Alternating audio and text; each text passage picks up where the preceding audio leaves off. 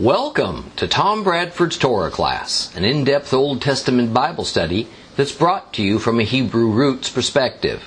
This week's lesson is week number 32, 1 Samuel, chapter 19. Now, as we began 1 Samuel chapter 19 last week, King Saul openly announced what was at one time only a secretive, dark, inner desire that had grown to become an obsession for him, to kill David.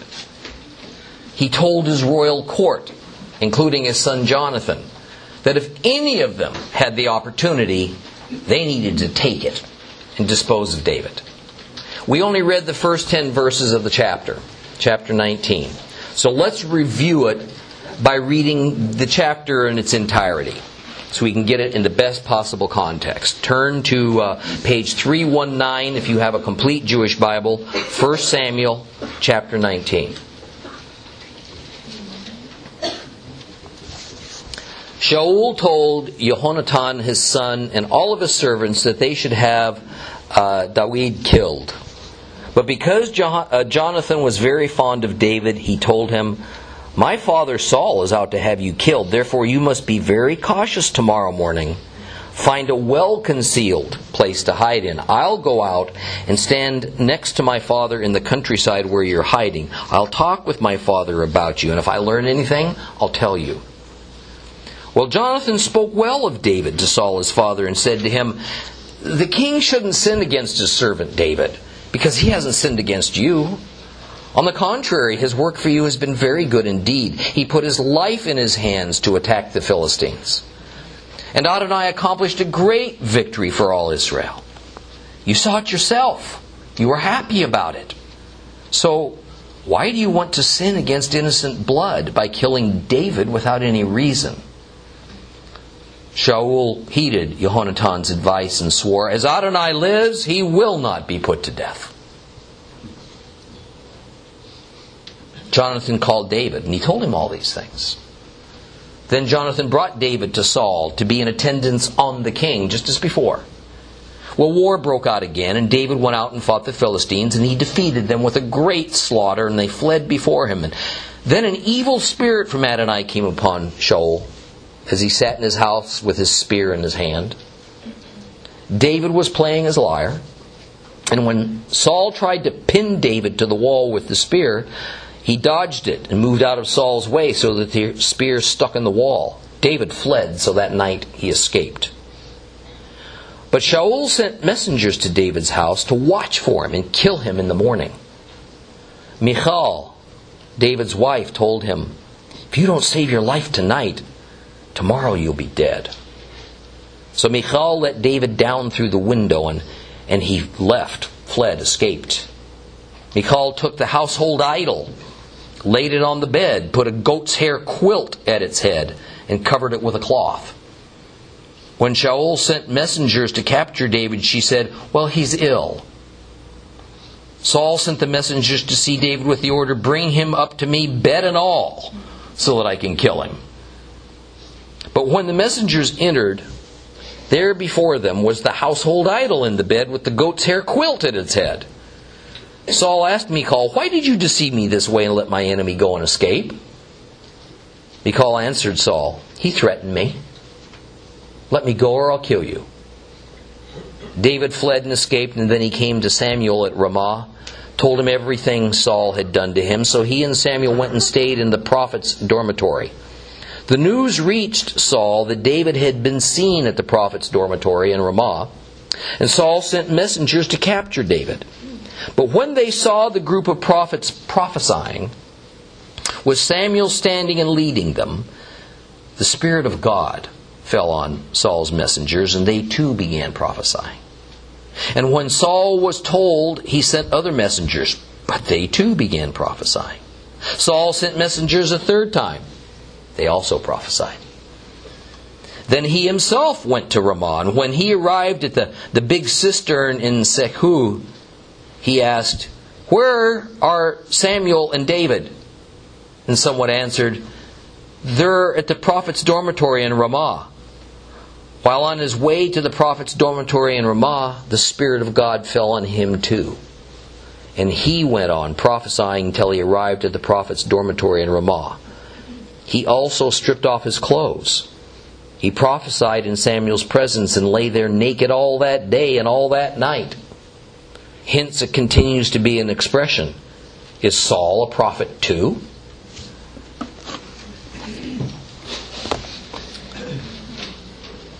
Saul has made David public enemy number 1 of his kingdom. But Jonathan is perplexed at how his father could come to such a conclusion about Jonathan's dearest friend when the evidence seemed to make David a selfless hero of Israel, rather than some conniving rebel, as the king says he is. Now, Shaul's dark moods and outbursts were now infamous, if not to the public at large, certainly to the king's court and to his family.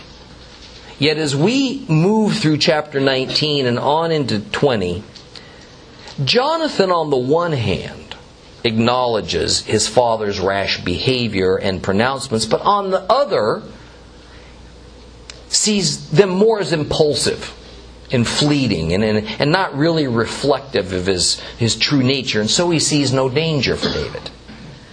Now, although I was fortunate to have been born into a Christian home with gentle and caring and loving and stable parents, I'm also deeply aware of the sadly large segment of society who've been subjected to a very different reality than that.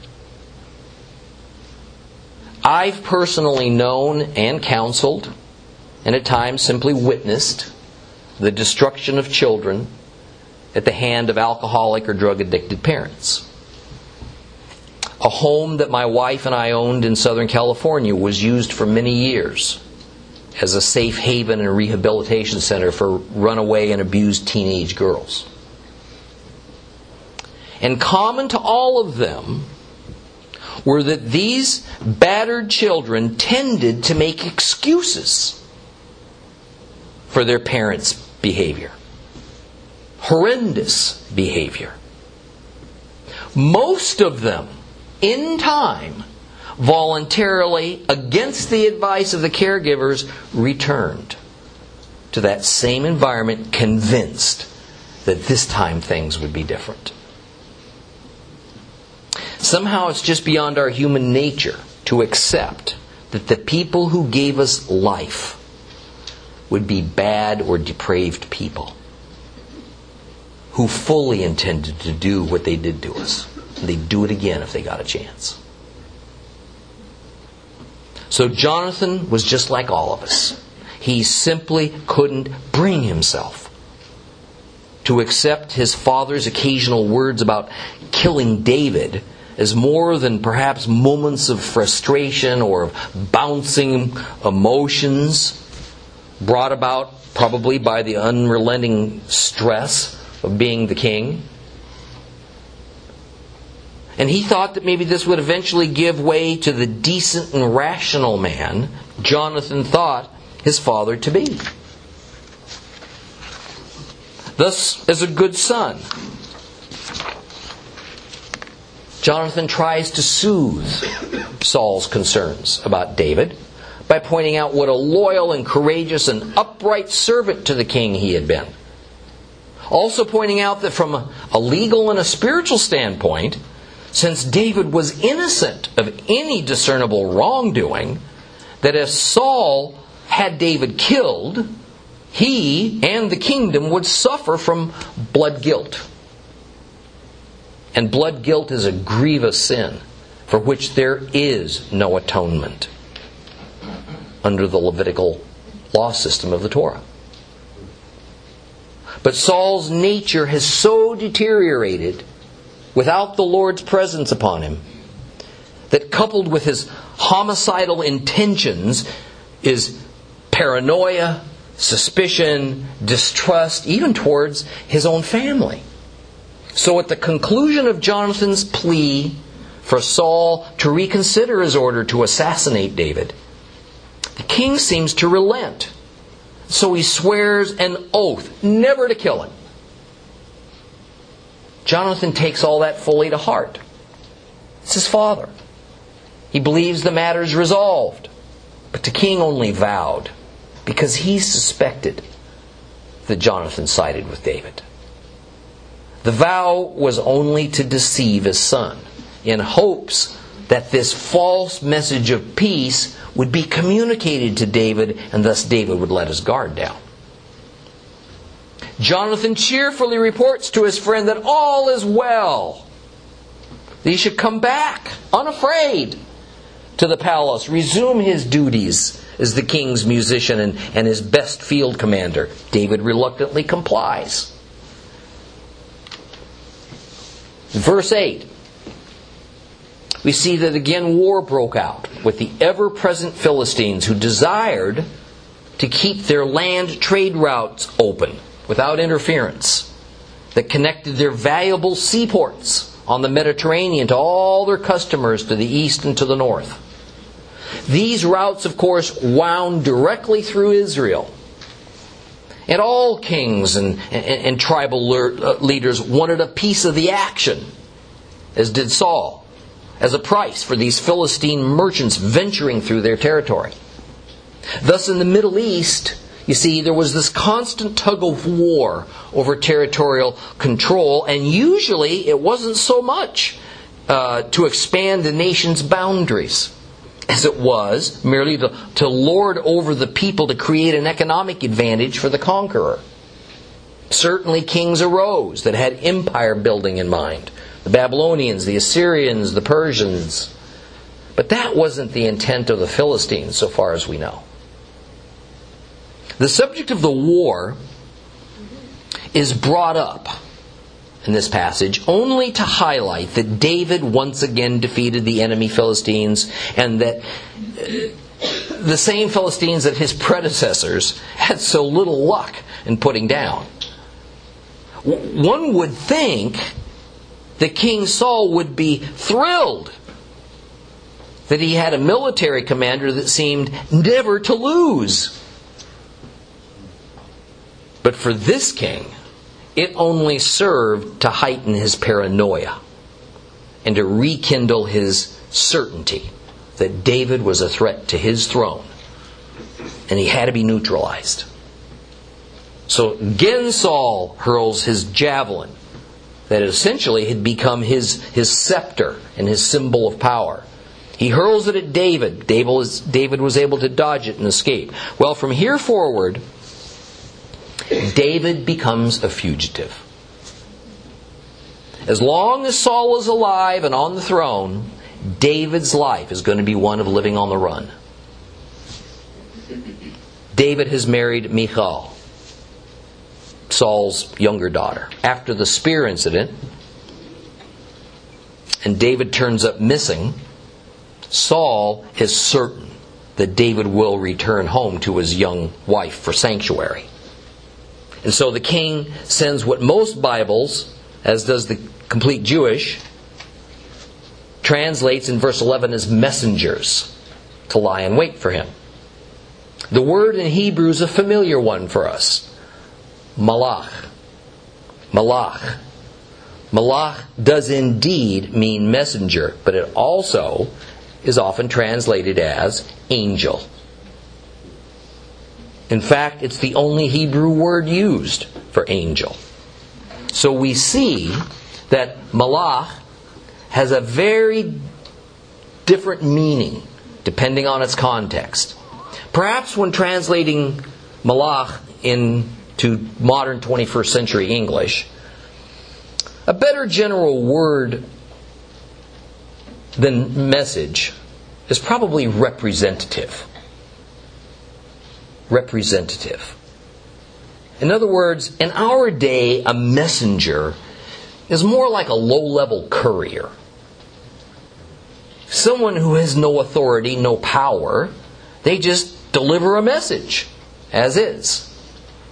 But a representative is an agent for whomever they serve. They can act within limitations on behalf of the one who sent them. Biblical malachim, the plural, of every type usually seem to have some degree of power and authority. Heavenly angels are much more than low-level couriers of God's Word. They can also carry out God's will and even bring forth His wrath. So the so-called messengers that Saul sent were undoubtedly soldiers or perhaps his royal bodyguards performing a personal task on behalf of the king, and their assignment was kill David. David arrives home, but his wife is aware that these assassins are waiting to make their move. How does she know about this? Well, she is, after all, the king's daughter. Right. And while her father no doubt kept this plot from her, she still had eyes and ears loyal to her inside that palace. It's never been any different.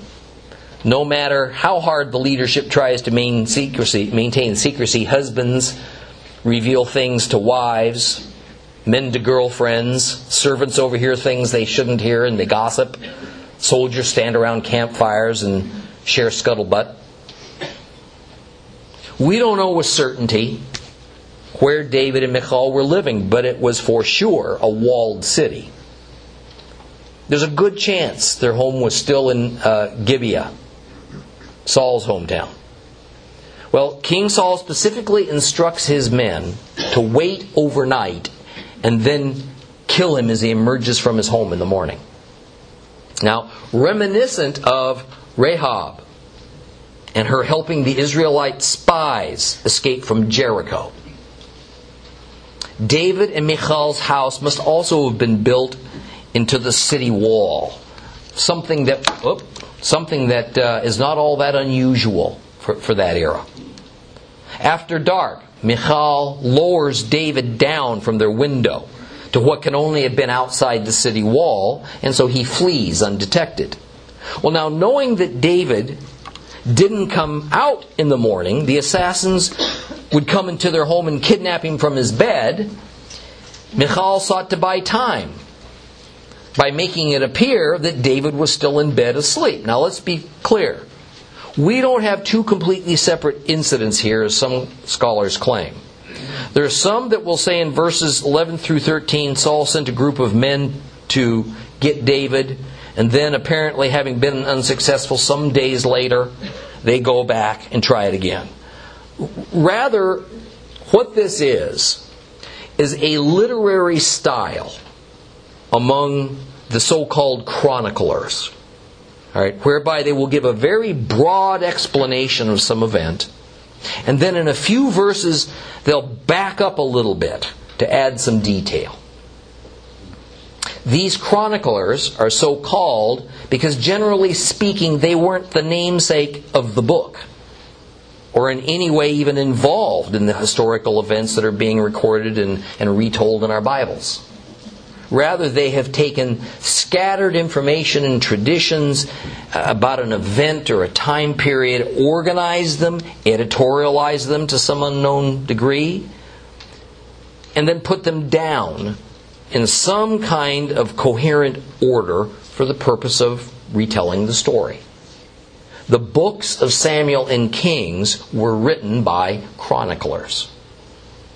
Now, verse 16 explains that when the king's representatives burst into David's home, there in bed was a teraphim with some goat's hair laid on top of its head, obviously made to look like David was there because he was ill. Now, it's kind of hard not to laugh when one gets a good mental picture of young Michal frantically trying to figure a way to give her beloved husband a little more time for his getaway, and she determines that she's going to use this strange wooden cult object covered up with a blanket adorned with a toupee of goat's hair as a suitable ruse. And this, of course, only if the bad guys don't go away once she informs them that her husband's not feeling well today. All right, and couldn't they come back later to assassinate him? Well, most Bibles will translate what they found in the bed as the household idol. And that is correct. The Hebrew is teraphim. And while the Bible term is a general one that can indicate almost any kind of idol, it's also true that as the biblical era rolled along, it came more specifically to refer to a very standard and widespread use of household idols formed into human shapes, as opposed to idols that one might find in official use at a temple to a god. Now, what's interesting is that this one was apparently near human size. Right? But what's concerning is David had it in his own home. Now, in my research, I came across all sorts of speculations about this teraphim in David's house. And one of the most popular was, well, it must have belonged to Michal. And David merely allowed it, being newlyweds and all. Perhaps. But there's no evidence of that, just speculation. Nonetheless, it was certainly a wrong thing and indefensible for David to have such an abomination in his own house. I mean, it violates the very heart of Torah. David, God's anointed king, clearly possessed a life-size idol. This isn't going to be the last of many flaws in his character and sins that he commits. It's going to be exposed in these coming chapters. Well, Saul brings his daughter in for questioning. Demands to know why she would deceive him. Wow. Talk about the pot calling the kettle black. Or maybe the apple doesn't fall too far from the tree, huh? But again, Saul doesn't mince words, and he refers to Michal's husband David as Saul's enemy. Which of course explains Michal's response when she blatantly lies and tells her enraged father that David made her do it under threat of death. Now one can only imagine King Saul's hatred intensify as his own children become more and more embroiled in this conflict between he and David. And lest we get so involved in this riveting story that we forget that it establishes a pattern for the future conflict between God's messianic king and the anti-king, anti-Messiah who is battling God for the throne.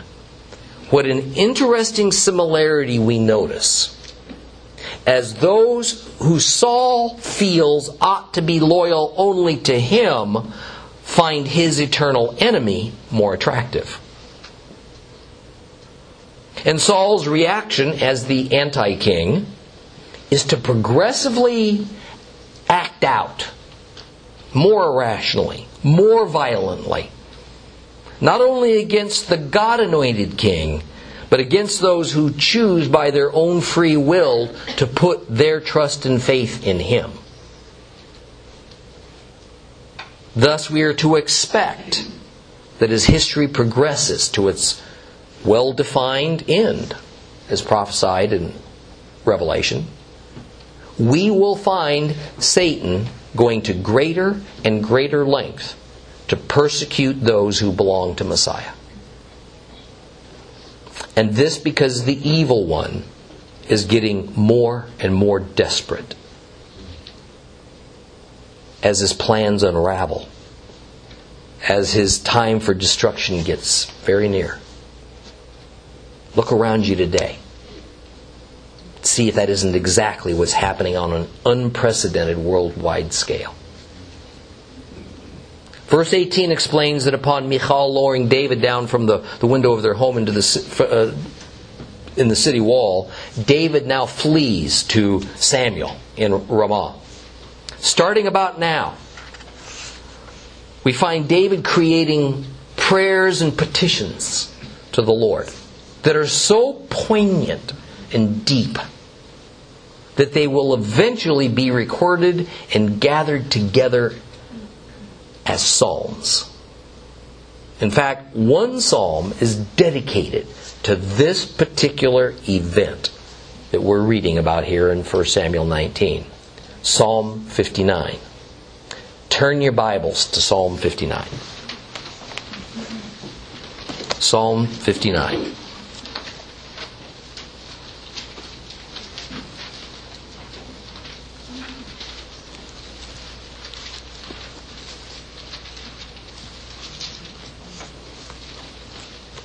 I'll give you a minute to get there.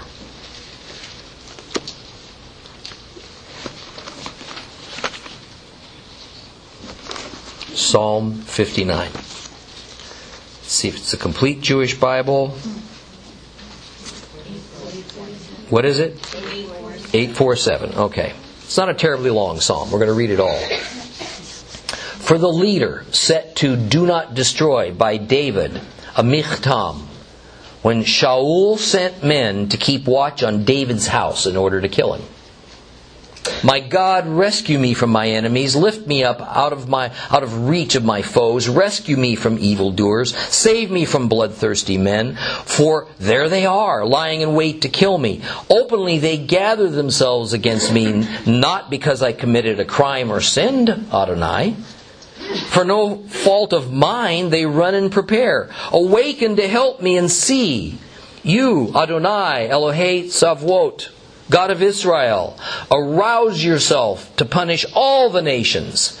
Spare none of those wicked traitors. They return at nightfall, snarling like dogs as they go around the city. Look what pours out of their mouth. What swords are on their lips as they say to themselves, no one's listening anyway. But you, Adonai, laugh at them. You mock all the nations. My strength I will watch for you. My God is my fortress. God who gives me grace will come to me. God will let me gaze in triumph at my foes. Don't kill them, or my people will forget. Instead, by your power, make them wander to and fro, but bring them down, Adonai, our shield. For the sin their mouths make with each word from their lips. Let them be trapped by their pride for the curses and falsehoods they utter. Finish them off in wrath. Finish them off. Put an end to them. Let them know to the ends of the earth that God is ruler in Jacob. They return at nightfall, snarling like dogs as they go around the city. They roam about looking for food, prowling all night as if they didn't get their fill. But as for me, I will sing of your strength. In the morning, I will sing aloud of your grace, for you are my fortress, a refuge when I am in trouble. My strength, I sing praises to you, for God is my fortress, God who gives me grace. Now, what makes the Psalms so beloved by Jew and Christian alike is because they are so humanly honest. They display such a transparency.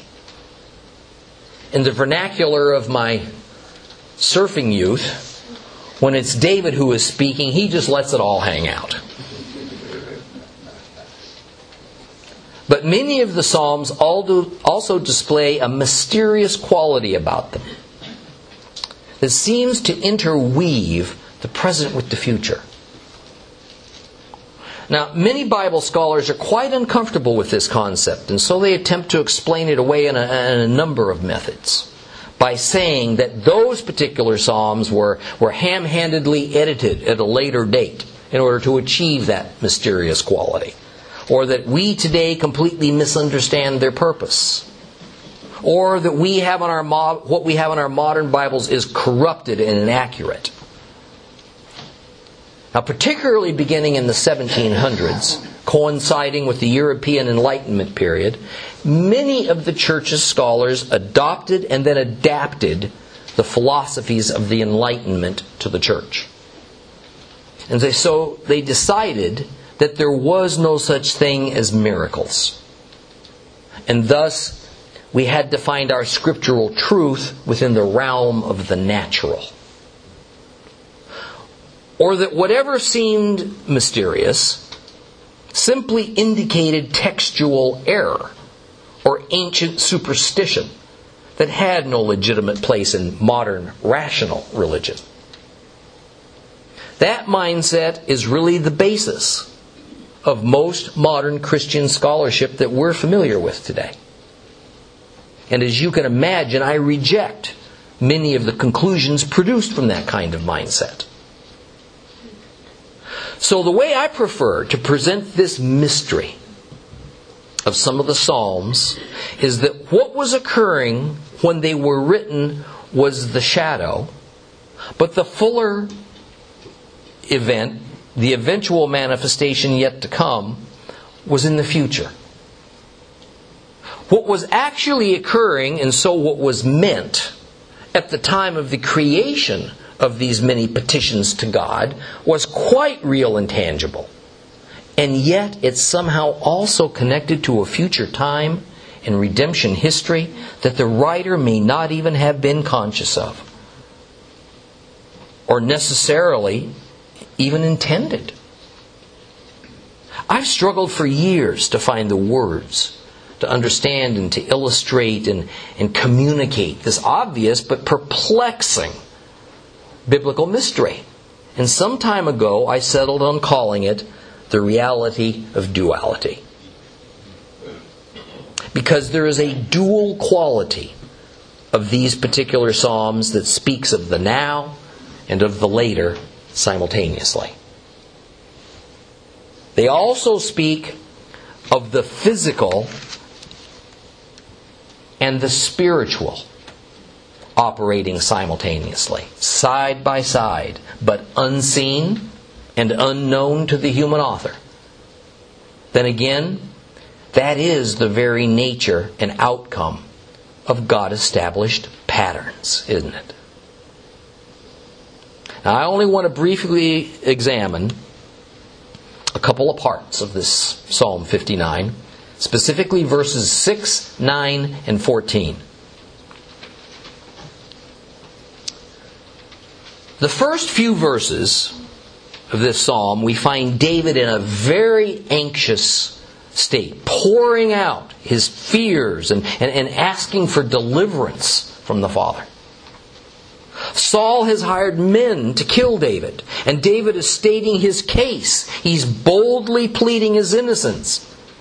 He's asking the Lord to institute His justice, because the kind of justice that Saul is bringing upon David is unfair, and it defies the Torah. The first 5 verses, in light of what we just read in 1 Samuel 19, 11 through 17, are pretty much straightforward. But then we hit this very odd 6th verse. You, Adonai, Elohim Tzavot, God of Israel, arouse yourself to punish all the nations. Spare none of those wicked traitors. Arise to punish all the nations?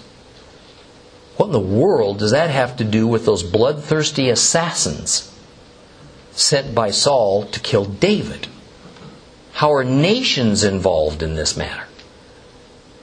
Later in verse 9, after David continues to characterize these men who are lying in wait for him as evil dogs who just go around snarling, we get, but you, Adonai, laugh at them. You mock all the nations. Mock all the nations. What do the Gentile nations have to do with the king of Israel, Saul, sending some of his loyal men to kill David? Starting in verse 10, we see David's fears begin to subside as God's peace comes over him. His frenzy turns to a kind of resolute anger. Hope emerges, since God's in charge, rules over everything, everyone, every situation. Thus he determines that if it's God's will to rescue him, like he's asking, then God's going to put an end to his enemies. And he adds, in verse 14, Finish them off in wrath. Finish them off. Put an end to them. Let them know to the ends of the earth that God is the ruler over Jacob. Let them know to the ends of the earth that God is ruler in Jacob, meaning Israel. This is not an international incident going on here. This is an internal Israeli matter. This is all about the current Israelite king trying to dispose of an Israelite rival. The point is, those 3 verses don't seem to fit very well in the context of David's current circumstances. But they certainly do fit well into a future time when Yeshua and all of his disciples are being persecuted not only by the heathen nations, but by the Hebrew believers. But rather the Hebrew believers are also being persecuted even by their Hebrew brothers who don't trust in Messiah Yeshua for salvation. And of course, it is the anti-king, antichrist's ruler, Satan, who is ordering his demons and all those humans who heed his voice to go out, pursue, and kill those who are loyal to Christ and to the God of Israel. 1 John 2:18. Children, this is the last hour. You have heard that an anti-Messiah is coming, and in fact, many anti-Messiahs have arisen now, which is how we know this is the last hour. John 16:1. I've told you these things so that you won't be caught by surprise.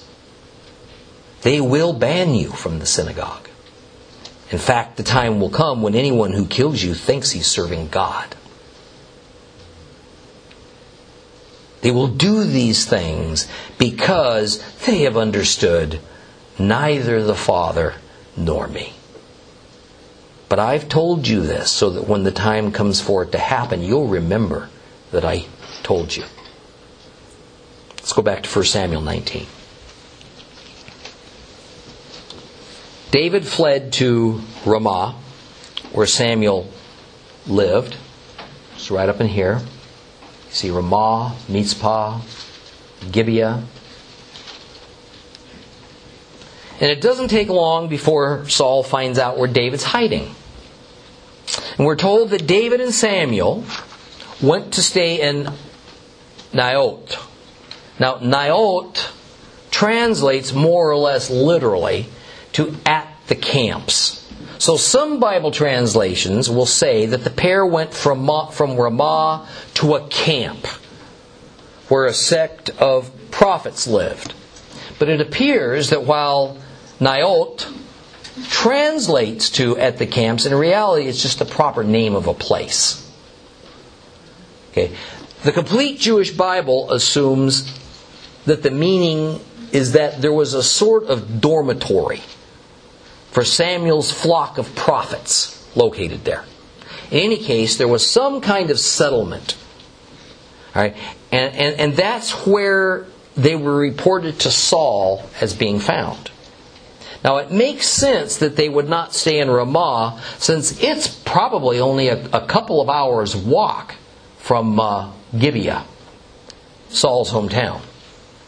Now, in verse 20, Saul dispatches some more of his henchmen to capture David, but a really strange thing happens. They arrive in Naot when some of these prophets were prophesying, and the soldiers too were overcome, and they started prophesying, thus they couldn't fulfill their duty. When Shaul heard about it, he sent another contingent of men to capture David. Exactly the same thing happened to them. He did this a third time. Identical results. Frustrated, Saul decides he's going to have to go there himself. Well, on the road to Naot, suddenly the Spirit of God overcame Saul. And he not only started prophesying, but he stripped off his clothes in Samuel's presence and lay there all day and night. Now, to a modern Christian, this is just plain odd. Well, it is to me. But here's what we can know about this incident. In our study of the Torah, we learn something interesting about holiness and uncleanness. They're contagious. Holy temple instruments and furnishings could infect a common object or person with holiness if they came into contact. And so this contact between the holy and the common was carefully guarded against. An unclean Hebrew could touch a clean Hebrew and transmit uncleanness to him. A person with sarat could transmit his defilement to a chair. And then that chair could infect the next person who sits in it. But even though these all have spiritual consequences, they are all physical effects that have resulted from physical contact. These things all occurred, in other words, in the physical sphere. In our principle, though, of the reality of duality, there is a higher and better spiritual counterpart to this. That's what we're witnessing here in the last few verses of chapter 19. See, what prophesying means in the context of these final verses is that the prophets of Naot were speaking the Word of God. Now, I don't necessarily mean they were quoting what we would call Scripture. Rather, they were speaking the holy truth, a truth that God must have revealed to them. I can only conclude that they were speaking the truth that David, who was there with them, was God's anointed king. Saul, who was coming after him, was not. And when Saul's soldiers encountered this word of truth, it was so powerful that it infected them, so to speak, with its truth. And they understood they couldn't possibly carry out what they had been sent to do.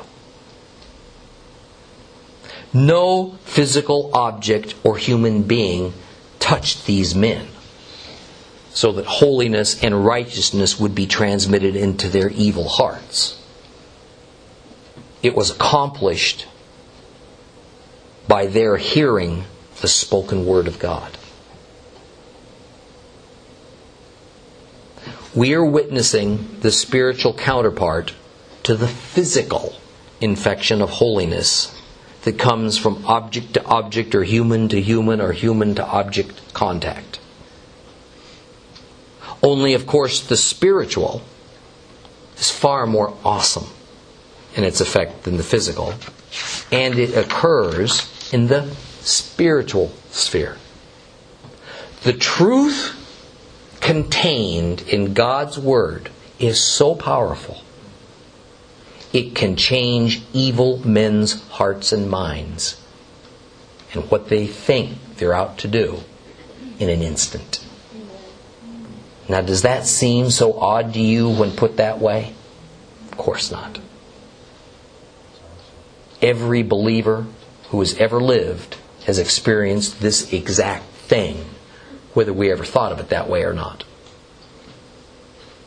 It's a bedrock principle of the salvation experience. The effect of God's Word upon those men resulted in what was happening here at the end of 1 Samuel chapter 19. It even overcame Saul, such that he just couldn't continue in his own plot that day. Now, getting near the end here. The part about Saul stripping off his clothes is interesting and profound, actually. Because it is directly related to the incident that takes place a few years later when we find David remove his royal clothes, don a linen ephod, a priestly garment, and dance before the Ark of the Covenant. Here's what we need to understand. Kings always wore royal attire that set them apart as royal. The royal clothing may have been something as simple as a special pattern or fringe sewn into the hem of a garment.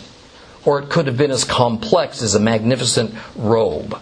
But either way, it was always symbolic of a king's supreme authority. The Word of God's truth caused Saul to remove his royal garments and lay them down before Samuel and before God.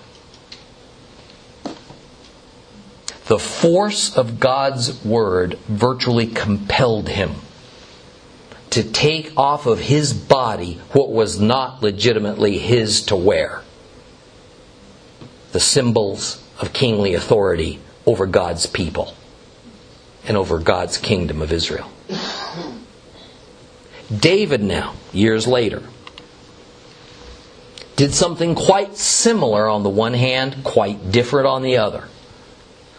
Upon the Ark of the Covenant arriving to where David was located, he voluntarily and with joy stripped off his royal garments because the true King of Israel has just arrived, Jehovah. David didn't remove his clothes in some kind of pagan ritual, nor was he being rash, nor an exhibitionist. He didn't dance naked, as is often erroneously stated, and the Scriptures confirm he wasn't naked. Rather, he humbly set aside his kingly garments for those of a priest's ephod. Because a priest is first and foremost a servant. God's earthly servant. David's spiritual instincts told him he couldn't possibly hold himself up as royalty in the presence of the ultimate king. What's the difference between what Saul did and what David did? All the difference in the world, that's all. It's the difference between being exposed for being a fraud and divinely subjected to shame versus a humble willingness to divest oneself of authority and offer it up to the divine. Saul's kingly robes were removed because of shame. David removed his as an act of humility, and then he exchanged them for those of a priest servant. So to end the day, I have a question for us all. When will we voluntarily take off our robes of authority over our lives and place them at the feet of the Lord and exchange them for garments of a servant? Or will we continue to hold on tight to our robes of authority and in time be subjected to shame as they're ripped away from us at the judgment that's to come for all men? Because all humankind will ultimately lay down our robes before God. Just as both the anointed king and the anti-king did. One way was meant for salvation. The other was for destruction. What's it going to be for you?